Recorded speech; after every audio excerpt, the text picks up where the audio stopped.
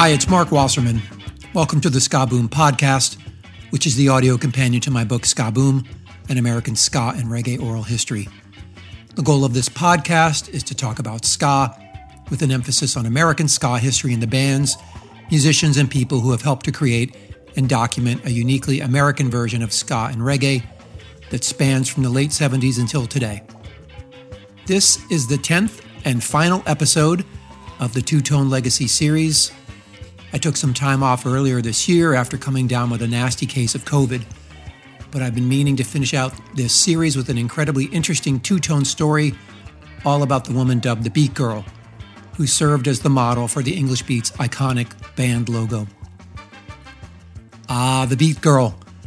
If it was possible to be attracted to the inanimate cartoon logo of a band, then count me in. Indeed, I spent much of my college years looking for a girl who looked, dressed, and had the same allure as the Beat Girl. I had to settle for wearing her on a Beat t-shirt that was my favorite band shirt of all time. I still have the badly stretched out and tattered remains of it in a drawer somewhere. I actually was able to buy it when I saw the band back in April of 1983 at the Fountain Casino in New Jersey, and it soon became one of my most treasured and prized possessions. When it came time for the Beat to create a logo for their first album and for marketing posters and advertisements, they called upon Hunt Emerson. Emerson is a noted British cartoonist and comic book artist. It turns out it was quite a coup for the Beat to work with Emerson. A quick trawl of the web and newspaper archives easily gathers a host of acclaim for him. Quote, the funniest cartoonist in the UK, one of the greatest surreal cartoonists, Britain's national treasure, quite simply Britain's funniest and most visionary cartoonist, one of the best and weirdest British comic artists ever, England's finest, full stop. Emerson drew the Beat Girl from an original photo of a woman dancing with Prince Buster in the early 1960s that he spied in the Melody Maker in May of 1979. According to an interview I did with Emerson about the inspiration for the design, he told me, I spotted a picture in a music newspaper of Prince Buster dancing with the Beat Girl. I don't know who she was. She was never identified by us. According to Dave Wakeling, guitarist for the Beat Girl image had a real purpose. Our early shows were mainly dominated by males. And of course they were drinking, so there were lots of fights at the shows. That was the reason why we had the Beat Girl. We hoped the Beat Girl logo would draw more women to the gigs. With women there, the guys would stop trying to break each other's noses. They'd dress up a little more dandy and be on their better behavior to impress the women. It worked. Within 3 months of inventing the Beat Girl, we got loads of girls in Beat Girl costumes at our gigs. With all the skinheads showing off like crazy to the girls, we hardly had any fights after that. Until now, the identity of the Beat Girl has been a mystery, but my guest, Joanna Wallace, has done some amazing research and online detective work to identify who the Beat Girl is and to tell her fantastic and truly cinematic story. A little bit about Joanna. She describes herself as a lifelong nerd who is passionate about creating and making. Also known as Miss Upsetter, she has been involved in the ska and reggae community for over 20 years, doing booking, promoting, DJing, art, design, and running online communities. Joanna launched Miss Upsetter Designs in 2018, which features her art and items she designed such as enamel pins, patches, and shirts. Joanna's love of ska and reggae led her to lead many online ska communities throughout the years, including Get Up Edina, the High Note Society, and the Rudy's All Around Facebook group, which all focus on traditional ska and reggae. Joanna just debuted her fantastic online documentary all about the woman who was the Beat Girl, called Blue Beat Baby, which is now available to watch on YouTube. Joanna Wallace, welcome to the Ska Boom Podcast. Thank you for having me. It's an honor. Thank you for joining me. Congratulations. You've just debuted Blue Beat Baby, which is a fantastic online documentary about the story of the Beat Girl, who, in my opinion, is one of the most iconic band logos ever. But, and I don't think a lot of people know this, the Beat Girl was a real person with an incredibly interesting life. But before we get into that, I was hoping you could tell me a little bit about how you became so passionate about ska and reggae music and how you got into it. Oh, yeah. I feel like I've told this story a lot, but it's still fun because I listen to your podcast, hearing other people's stories. I'm always interested in how people got into this relatively niche music. For me, I was exposed to ska pretty early, but I didn't know what it was. I grew up in a suburb of Phoenix, Arizona, Mesa, and not really in the most affluent of areas, to put it lightly. So there's just a lot of kids running around in my neighborhood of different ages. And of course, this is before the internet. So we played outside a lot. And one of the older kids in our neighborhood who would kind of watch over us, make sure we don't die or whatever, would have a boombox going. And, there was just constant music playing. Kids would bring out their tapes and we'd listen to it. And he was more into like the weird music at that time. And I specifically remember Skank and Pickle. And I loved it. I didn't know that there was a whole genre to this until later. Kind of fast forward to me being about 10 or so. Again, in my neighborhood, lots of skater kids, 90s skate culture was big. And we had this X Games CD that had Fishbone on it. Party at Ground Zero. I loved that song. Played it over and over and over and over and over until the CD was just like shot. And also, kids handling CDs was not good. Things didn't really hit me that there was this whole rich subculture until I got to junior high and met some other kids who were into ska, and they introduced me to the whole subculture aspect of it. And from that point on, I was just in love, like absolutely. We started going to shows, and it got to the point, I think, where I was going to like 3 to 5 shows a week. It was a very big scene, and I just fell in love with the whole message of ska. I mean, mostly, the two-tone subculture of anti-racism, acceptance, unity, equality. That meant a lot to me. And I loved being involved in that. So that's why I'm still here. That's so interesting. You and I have similar experiences of what drew us to two-tone. I mean, that was my gateway before I got into, 60s ska and rocksteady and early 70s reggae and things like that. Two-tone was what I started with, but it was for the very same reasons that you did. Felt like an outsider where I grew up as well. Yeah. And so there was something about this music that made me feel like I had discovered something that I could feel that was bigger and that I could belong to. So and I'm always loved to hear that people have similar stories, and I call it a lightning bolt. Moment. Yeah. I heard you mention that in other episodes, and it is so cool because everyone has their journey with it. A lot of the shows I was going to early on were ska punk. We had a huge ska punk scene.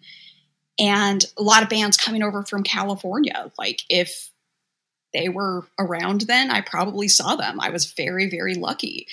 But, that started, I started to wonder what else is out there.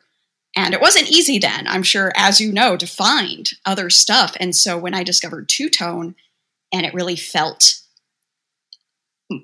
I could identify with it more because there was more representation in two-tone. There were more women in two-tone. Even tying it back to the original topic, like the Beat Girl drew me in. And there really wasn't as much of that in the ska punk scene that I was in. It was very male dominated. So two-tone and hearing them talk about like serious issues, and I think really showing, even though I'm one person, I can make a difference, meant so much to me. It kept me going. And again, that's why I'm still here. I love it. Yeah.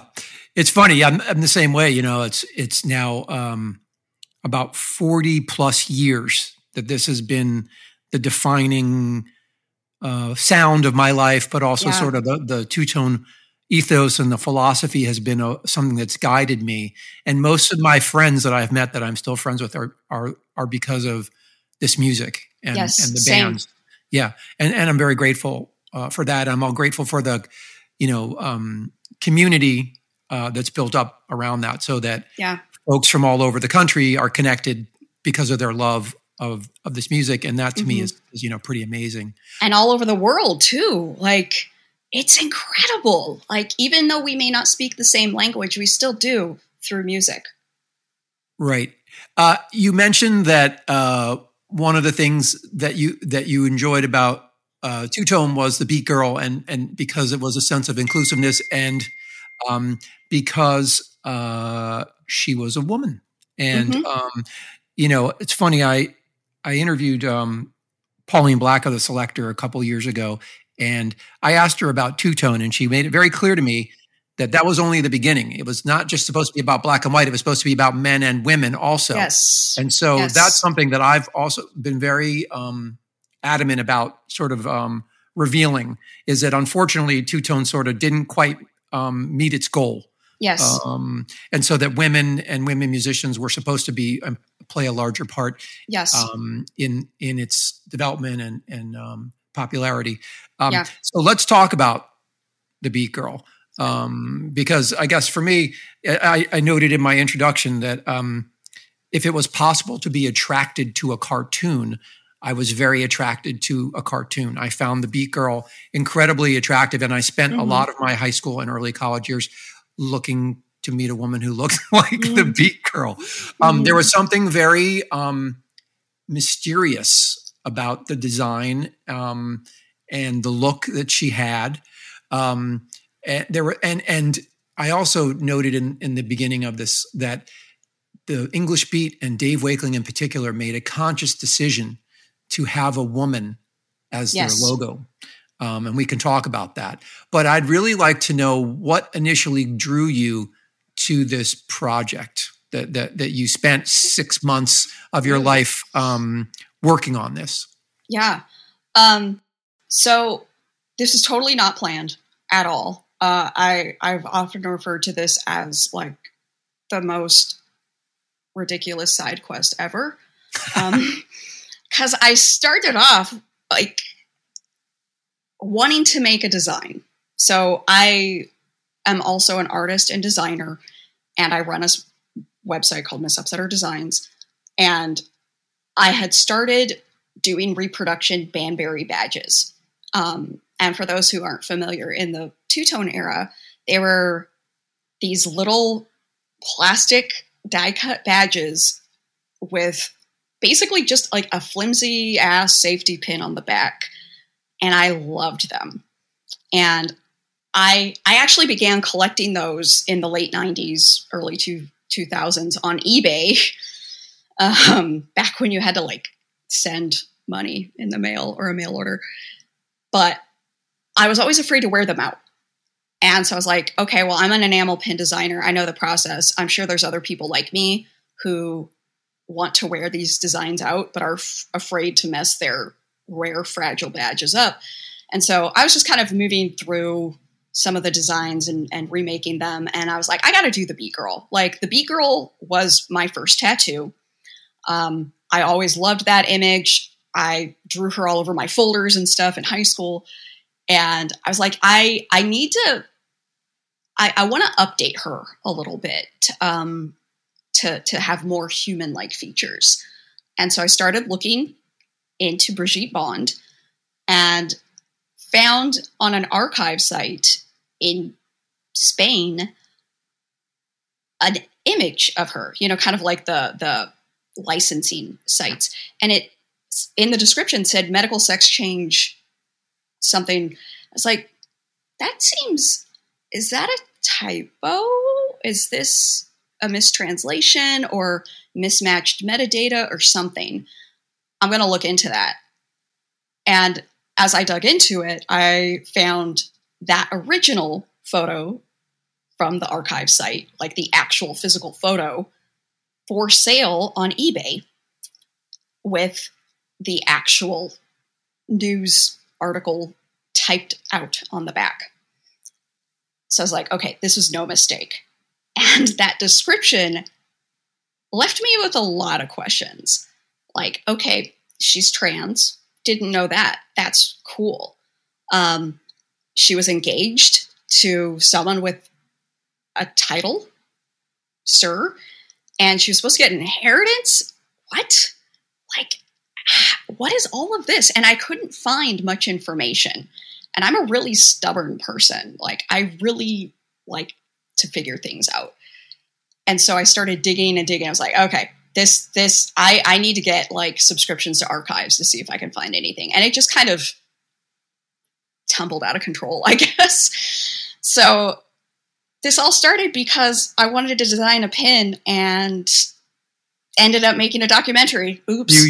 You went down a rabbit hole. Well, first, I want to say I have a bunch of those pins you talked about because there was a flea market near where I grew up.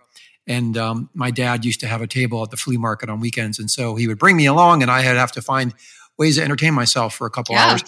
And there were people who sold like heavy metal T-shirts and rock and roll stuff. But they also had these pins that you described. And I couldn't believe that I was finding like Walt Jabsco and the Beat Girl. And you're right. They were beyond flimsy. Like they were little plastic with like you said, like this cheap ass safety pin on the back. And I still have them all. They're very treasured possessions. So I know exactly what you're talking about. It was a way for me and others, you put it on your jean jacket and it was how you let other people know what you were into. Exactly. Side note really quick about those pins. I'm going to share some of this later, but I found the original art for those pins and they were not by two-tone artists like John Sims, David Story, Hunt Emerson, from what I could tell. From what I could tell, they were contest-winning designs in, what's it called? One of those magazines, like a music zine from then. Like people like Smash Hits? Or something like a rave or right. I don't recall where it was. I have it saved. I just have a fuck ton of ska articles saved to my computer now, but it's in there and I want to dig that out and actually put the names of the people who originally designed them on my listings of the reproduction. So those people finally get credit. Yep. So you mentioned Brigitte Bond. But before we talk about her and her story, and I saw some of this online, I guess maybe while you were still in the midst of working on this, but there were a lot of women who were misidentified initially as the Beat Girl. Did you come across any of that? And can you name some of the people? I mean, I think I saw there was a woman. There was an Asian family who ran a record label in Jamaica, and I want to say that woman was Pat Chin. Yes. Were there others that you found who were sort of misidentified? Oh man, jeez. I mean, it's kind of blended in with all of the fake legends I've heard throughout the years, because that was kind of like my ska canon in my brain. But I've seen them brought up multiple times recently. So someone said Don Drummond's girlfriend, so Marguerite Mafood. Some people, it's Prince Buster's girlfriend.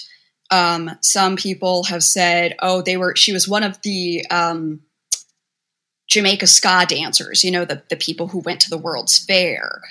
Like, it's, you name it. Who knows? Maybe it was like me. I don't know. Like, there's just been such weird tall tales for the last 43 years. So, right. Yeah. Which is why I think this is so important, that you have finally identified her. And I think the truth is it was probably always out there just waiting to be found in a lot of ways. And you were intrepid enough to do that. So, you've done some amazing online detective work finding out who she was. So you mentioned you started you found which is amazing to me, the original picture. Yeah. You found that on eBay. And then where did you take it from there? You had a name and you had a picture. Yeah. So from there, I got a subscription to the British Newspaper Archives and started digging. And the name Brigitte Bond turned up a fair amount of good information. And, but again, that's just newspaper stuff. I don't know a lot about the intimate details or personal details, but it illustrated that scene and her life and how things were for her then. So as I started to dig, I would kind of go down whatever piece of information was given to me from the clues I found. So I started looking her up. I started looking up Sir John Waller, trying to find when she got in touch with Prince Buster, just trying to find anything based on what I knew at that point. And as I dug, my knowledge grew and it just cascaded into many branches of research. Yeah. Now, for anybody who's listening and might not have seen this picture of Brigitte, can you describe it? Because when you see it, it's like, of course, that's where that comes from. But I'd like, if you could, just describe for people who are listening what's going on in that picture. Yeah. So the moment the photo was taken, it is Prince Buster at Heathrow Airport. He just arrived right off a plane, just arrived from Paris to do a promotional tour in London to promote ska. And as he got off, there were other Blue Beat musicians there, including Brigitte. Prince Buster and Brigitte start dancing. I don't know if there's music, who knows? And they start doing the twist, which was incredibly popular at that time. And as they were doing the twist together, a photo was taken, and that's what the Beat Girl was based off of. Right.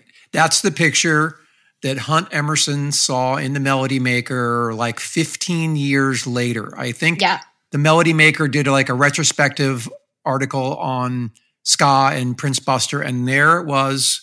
And that sort of explains, when you see the original picture, Brigitte's sort of like at an odd angle, which if she's doing the twist would explain why her arms are sort of like out of her side like that. Now, something I did not know, and I found out from your documentary, was Brigitte was signed to Blue Beat Records, which was a ska record label. Can you talk about that? Because that blew my mind. I had no idea that she was an artist on the label and had put out, I think maybe, correct me if I'm wrong, 1 or 2 singles? Yeah, so she had one single, with a song on each side. But yeah, she was signed to Blue Beat. I am not sure when she recorded. I reached out on the Blue Beat site, didn't hear anything. I would love to find more information about that. But yeah, she had kind of a ska poppy style with Blue Beat Baby and Oh Yeah Baby. Both of them are a little sexy, just like her. And I think that's pretty much the start and end of her ska career. Blue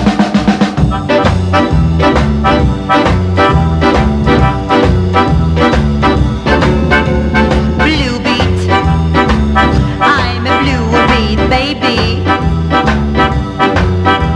Blue beat really drives me crazy. I wanna dance till the break of dawn. I tell the world the blue beat's born. It's got a spell on me. I'm a blue beat baby.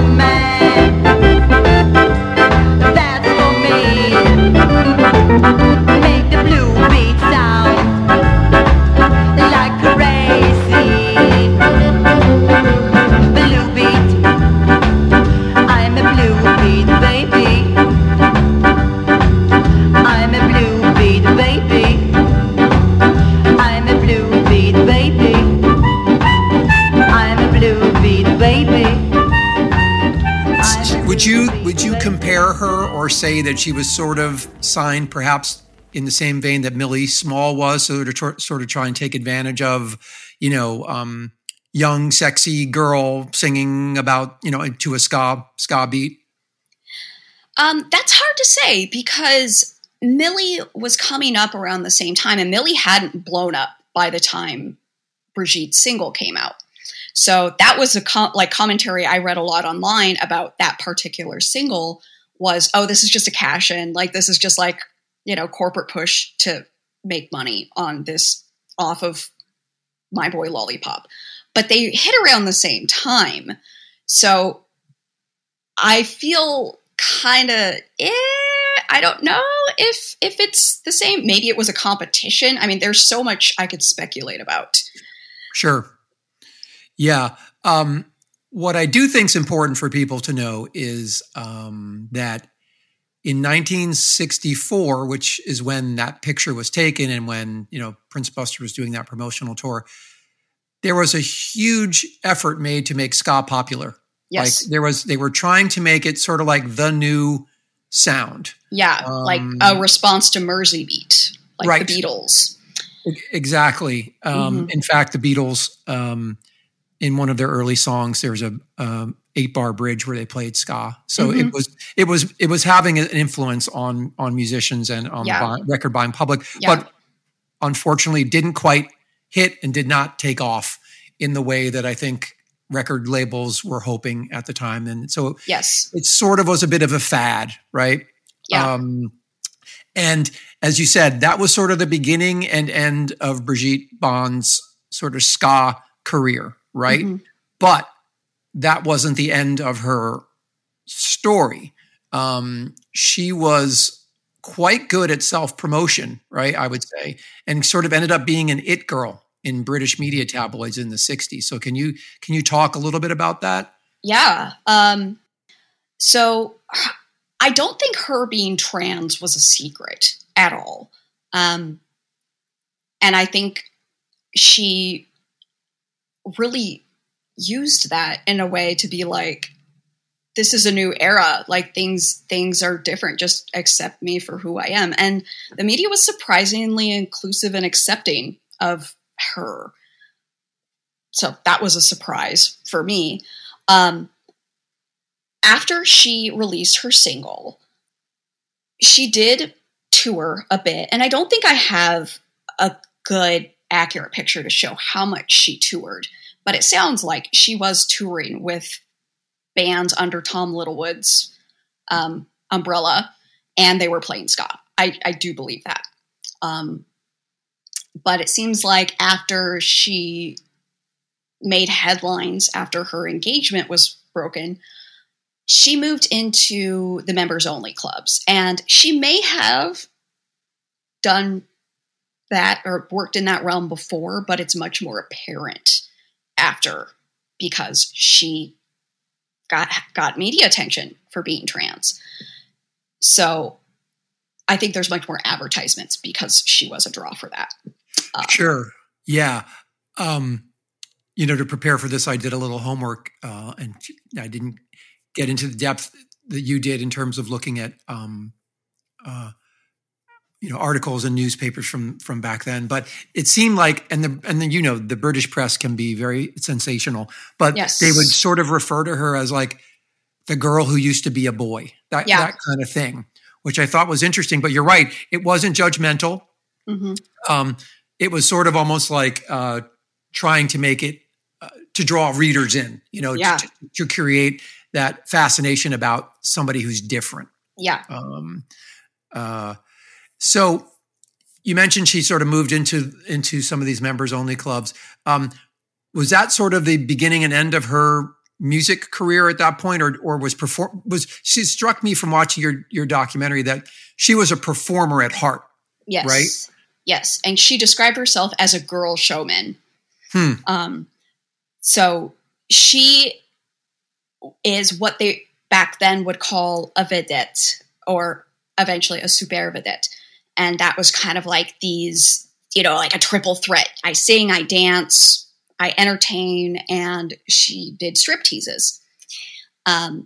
So she kind of did it all. And that's not something that you could really capture on record or at that time media due to, various conservative natures. But she was very successful, it seemed. She traveled all over the world doing that. And there was a big scene for that of these not only vedettes, but trans vedettes. Yeah, fascinating. And so what I think we would call her now is an entertainer, right? Yeah. She was an entertainer. And again, from watching your documentary, I was impressed with her ability to get herself in the newspaper. Now, you mentioned this British nobleman who she was engaged to, which again, I thought was sort of fascinating. And what I also read later was that it's possible that he was gay, which might have explained why. He was. Yeah, why he was gay. The whole engagement was sort of treated more like a media frenzy and less like a real legitimate love story, right? Yeah. But can you talk about that? Because the British media seemed to really, for a time, be focused on that story. Can you talk about what went on there? Yeah. So I think England, I could be wrong. This is just my observation, that they have an interest in royalty and nobility, even with someone like Sir John, not very high standing at all. But they still had interest in him because he was affluent, and he had a ton of money coming to him through an inheritance, and he needed to have a male heir who reached the age of 10 to be able to get his massive inheritance. So he enjoyed the attention, and he would often find his way into headlines for whatever reason. I did not include a lot of that in the documentary, but he was pretty similar, his search for a wife or mother of his child went on for 20 years, something like that. And it's just, he always found a way to get the attention. In a way, I think part of it is a bit of, we use the term beard now to kind of cover up that he was gay. But yeah, he's. Well, what I thought was fascinating was there were these strange rules put on him that he could, like you said, he could not collect his inheritance unless he sired an heir, which seemed very like 19th century. And as you said, it took him 20 years to finally meet a woman. And then, as luck would have it, he had a daughter with her. So yeah. I don't think he ever collected his inheritance, did he? No. His obituaries discuss that. And even interestingly, one of his obituaries says that he didn't even have a child, which is false. And that was at that time. So I don't know what happened there. Again, I try to keep a lot of speculation out of the documentary because this is like foundational research, and I don't want to insert ideas in people's mind, especially because the story's not complete. Right. And I respect you for that. That's really important when you're doing this type of work. But I'm also was sort of fascinated by how Sir John and Brigitte were sort of connected. It was then revealed, it's not going to work out because Brigitte can't produce an heir. And the reason Brigitte can't do that is because Brigitte is transgender, right? And again, covered fairly innocently, I thought. Again, it was it seems like back then it wasn't as big a deal as maybe it seems to be, in this country now, the way that certain places here are focused on transgender and, teaching kids about, there's such concern and worry about the impact or influence that transgender people have. But it almost seemed like back then it was more to sell newspapers and less about a judgment on her. Yeah. I think that's an accurate thing to say. And back then, there's no social media. The only way to get yourself out there is to be in papers. So both Sir John and Brigitte found their ways into papers repeatedly. It's just fascinating to me. And also just the things that were reported back then. It did work very similarly to our social media now. Right. One of the things in the documentary, which again, I was like, my mouth was dropped open, is Reverend Billy Graham came to England to sort of try and spread his fundamentalist Christianity in England. And I guess he was trying to get in the newspaper. So he goes down to Soho, which for anybody who hasn't been to London or is not familiar with, is sort of like where there were bars and pubs, but also sort of sex clubs and striptease places. So I guess in his mind, he considered that sort of the central. Preach to the sinners. The sinners, exactly. So he shows up, and I thought it was hilarious that he was like, well, I just wanted to shake some people's hands, but like, yeah, right. 1,000 people turn out, and one of them is Brigitte. Yeah. And Brigitte somehow gets on the hood of his car. Mm-hmm. Right? Can you talk a little bit about that whole story? Oh, yeah.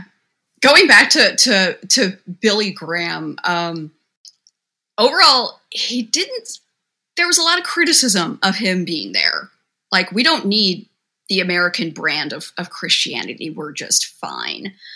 And also him saying, oh, well, I didn't expect for you all to be here. They took out a newspaper ad. Are you kidding me? So yeah, a lot of people are going to go there to see what the hell is going to happen when this American evangelist tries to go to the epicenter of the freaks and weirdos and sinners of London. And I don't know if you could tell from the footage, it just seems really uncomfortable, like people waiting for something to happen.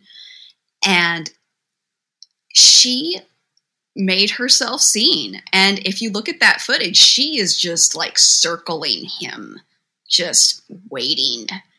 And she did a great job of intimidating him out of Soho.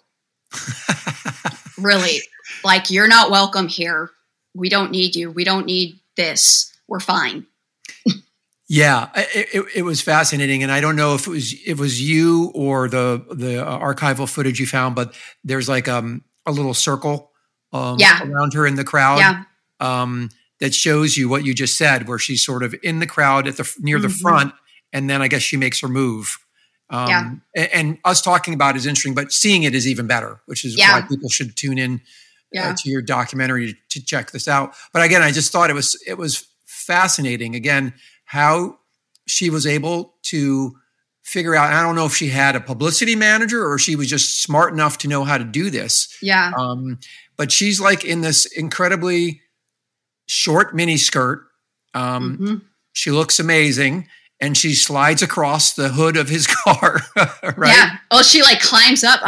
You could see her aggressively beckon him, no, talk to me. And he, I love how he's just goodbye. And just pieces out. I think he was scared. I really do. And that was the only time any of his sermons were cut short or that he chose to leave early because of her. So that also makes me wonder, did they have other run-ins prior to this? But again, I wanted to keep my speculation out of it because the newspaper article says that she wanted to try to track him down at one of Soho's coffee shops to confront him again. So I'm was this her hobby for that month is to just fuck with Billy Graham? If so, great. I love it. On brand for her. Yeah, it's a bit of cat and mouse going on there. Yeah.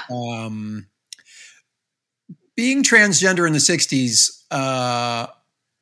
and you mentioned that, she was a vedette or super vedette, which again, I learned from your documentary. But that was a whole other world.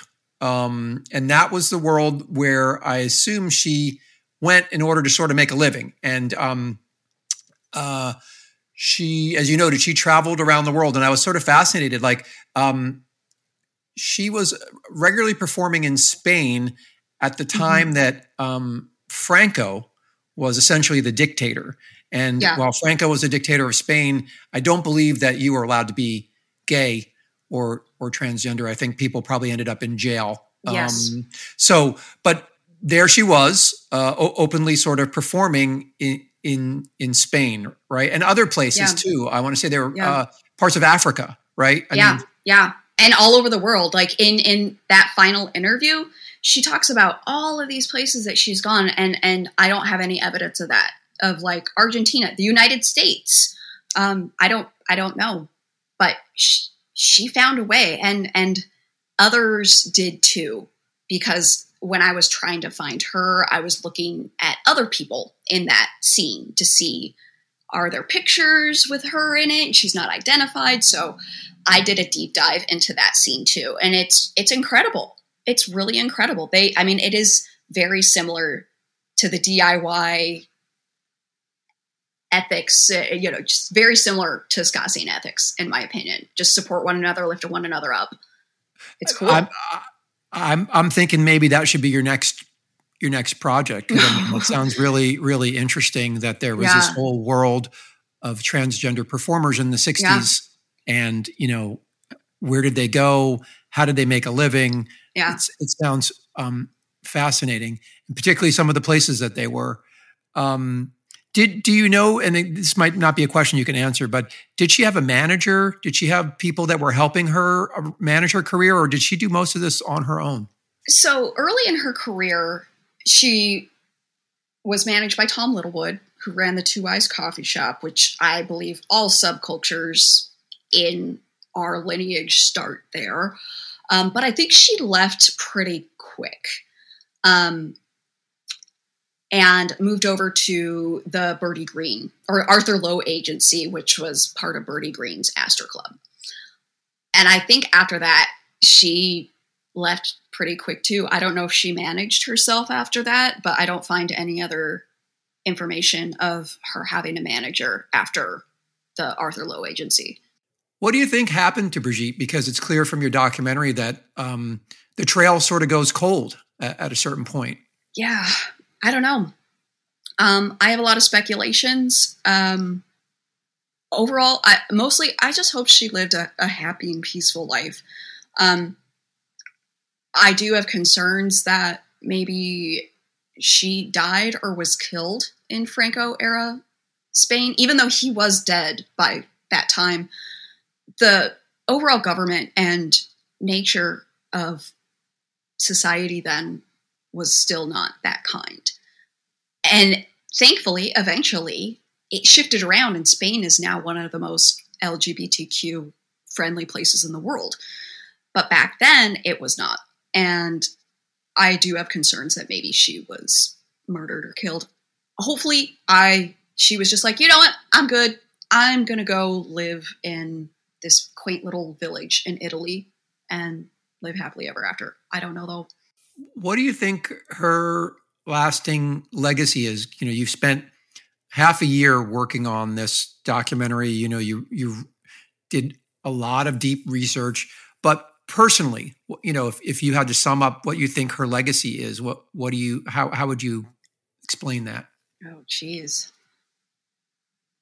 She's just a pioneer in so many ways to me. From what I can tell, and I could be wrong, she's the earliest trans ska musician. So there's that. The imagery of the Beat Girl, even though she really didn't have a direct hand in creating that image means a lot to some people. And I think she also helped make this world, one of those people who made an impact to make this world more inclusive and understanding. I think you're right on all those. And as both of us are passionate fans of ska music, I think you're right. She was the first trans ska musician almost 60 years ago. Mm-hmm. The other thing I love is that people wear that English Beat T-shirt with mm-hmm. a design based on her, and they don't know that they're wearing a picture of a of a trans woman. And now we know that. And I just think there's something so fantastic about that adds, as we were talking earlier, it adds to the inclusiveness of two-tone music and ska music in general. Yeah. And that, I mean, I did have, I'll be real, I had a lot of concerns with what I should do with this information, because I wanted to make sure if I release this information, if she's still alive, how would this impact her? How would this impact the trans community, especially within the ska scene? How would this impact people who have tattoos of her and maybe are transphobic? What would they do? So I weighed a lot of things and ultimately decided, yes, this needs to be released, even if it makes some people mad. But she's everywhere. She represents ska, and I love it. Yeah.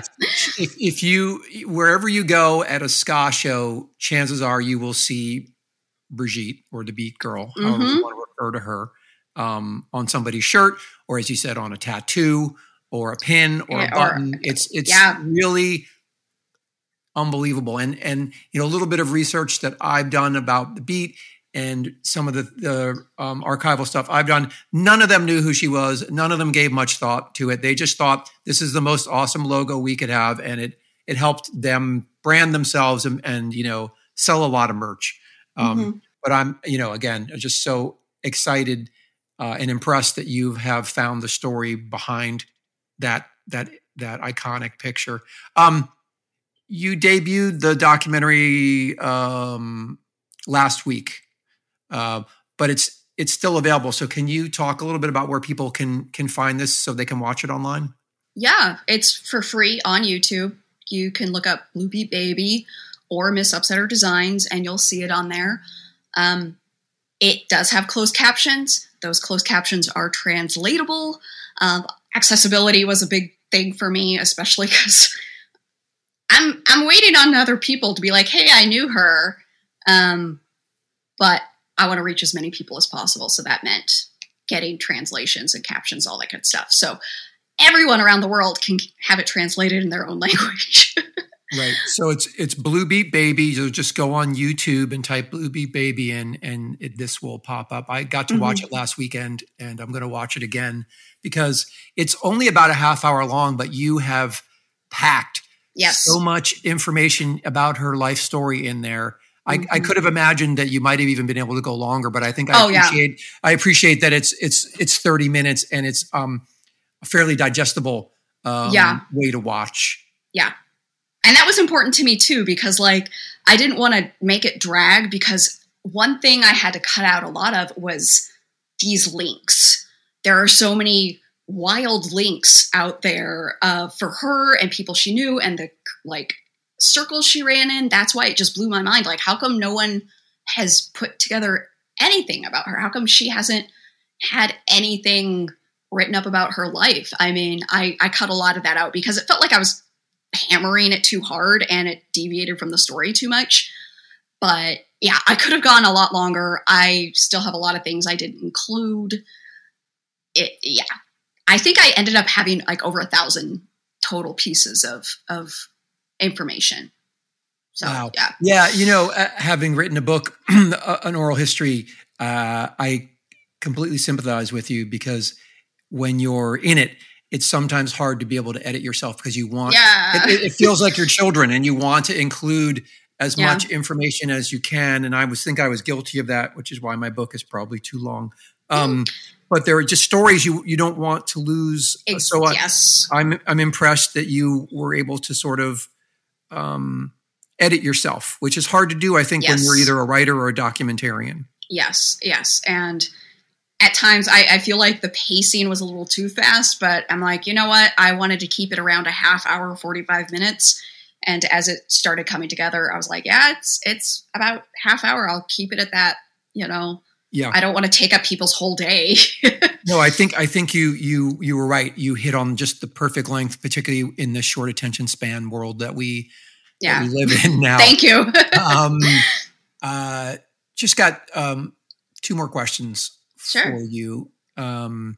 Again, as a would-be documentarian, although I use the words instead of images, how did you source all of the incredible footage that you found? Because it's this great mix of you pop up, so you're almost like our guide and our narrator taking us through, but the footage you found, like maybe there's places to find this that I'm not familiar with, but can you just, from a technical sense, can you just tell people how you did that? Digging through lots and lots and lots of archives and YouTube and documentaries and seeing where documentaries source their stuff and just digging and digging. I mean, seriously, it's so fucking incredible. We have all of these things being digitized and archived now and like put online, but they're not around. Like if you Googled it, they probably wouldn't show up in results. It's kind of like if you think of your library, even though your library has their catalog online, those don't really show up in search results. So you have to know these places and dig within those sites. So it was a lot of digging through weird shit. And I found a lot of weird shit. A lot of, and I looked through so much old porn. Oh my God. To think, because she was in that world thinking maybe she had a different name and she didn't. So a lot of just scoping for really general stuff. But yeah, the efforts being made to preserve old media is truly incredible. And I think that's why I was able to piece together the documentary I did. Yeah, that's one of the beauties of the web and the internet, I think, is that sitting in your home, if you wanted to do a project like this, that you were technically able to do that. It's sort of like the democratization of creating content, which I think is one of the best things about the era that we live in.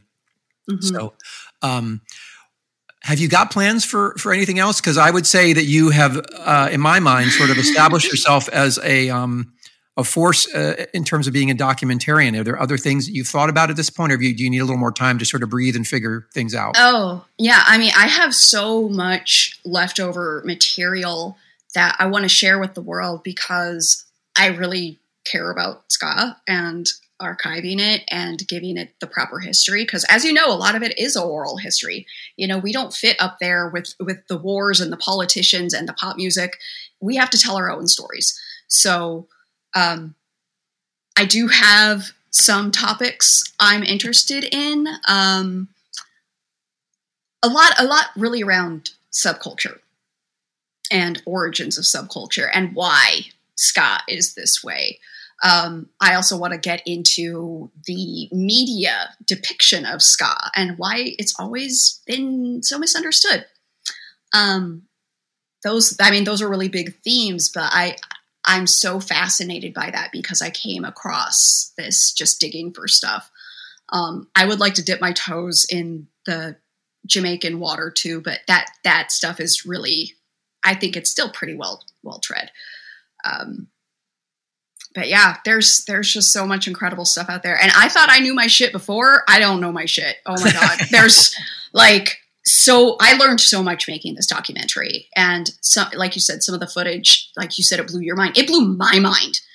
Like, oh my, I was screaming some days where I was like, oh my God, this is like finding that video footage of a poster of her at the Two Eyes. What the fuck? How did that, there's so little footage of the Two Eyes, but that was out there. That is just wild to me. So yeah.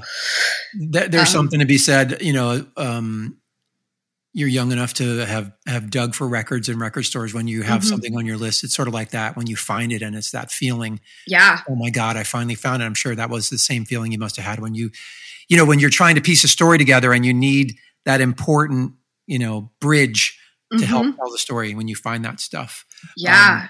Well, I hope that you will keep creating and telling stories because that's what I've decided. I'm all about telling other people's stories, so we keep the music alive, the history and the stories of all the people who have dedicated so much time and energy to this music that we love so much. So I'm really excited to see what you come up next with. And before we end, I do want to just say, to promote a little bit about something else you're doing. You are sort of helping Heather Augustin, right, on her, or you contributed to a chapter, I think, that about Brigitte that will be included in her two-tome book, right? Yeah. So Heather came in so I knew she was writing Rude Girls because she interviewed me for it, which, again, a huge honor. So I knew she was working on that. I knew in Songbirds she mentioned Brigitte. And so I was like, I should reach out to her. Is she doing anything about Brigitte with Rude Girls? And so she was. And when I reached out to her, I'd reached my trail had gone cold. And I was hoping maybe, she's a pro. Maybe she has more info. And from there, we just started to collaborate more and more. So I think the big breakthrough for me was her name changed. And I believe Heather got stuck there too. And I think everyone who looked up Brigitte Bond before would not know that she changed her stage name to Brigitte St. John. And after I verified that, it just kind of started moving more and more. So Brigitte will have her own chapter in this book. And I'm hoping over the next couple of months, some people who knew her or have information, pictures, whatever, reaches out to me or Heather, and we can get her story told finally. That's like the most important thing to me. That's why I chose to keep myself out of the documentary as much as possible, to really focus on Brigitte, because that's a story that needs to be told. And that's a story that is still actively working. Yeah. Well, Joanna, it's been a pleasure to speak with you. You too.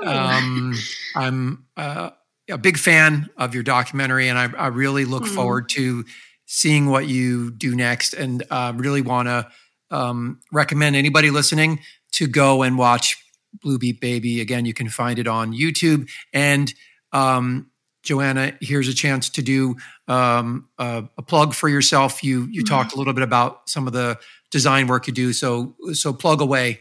Yeah. So I have a website, MissUpsetterDesigns.com. That's really where I focus a lot of my art hobby in a way. I am planning on making a lot more ska and reggae related designs. So look out for that. I also do a lot of Star Wars and nerdy shit over there too.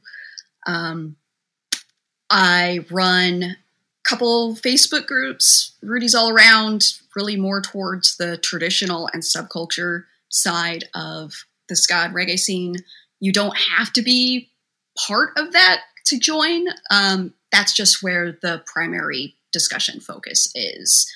I also run the High Note Society, which is kind of like Rudy's All Around, but, women and like femme identifying only, keep us safe and have conversations that typically may not work as well over in Rudy's All Around. And I think that's all my ska dork stuff. Ska dork. Yeah. We're both ska dorks. Huge dork.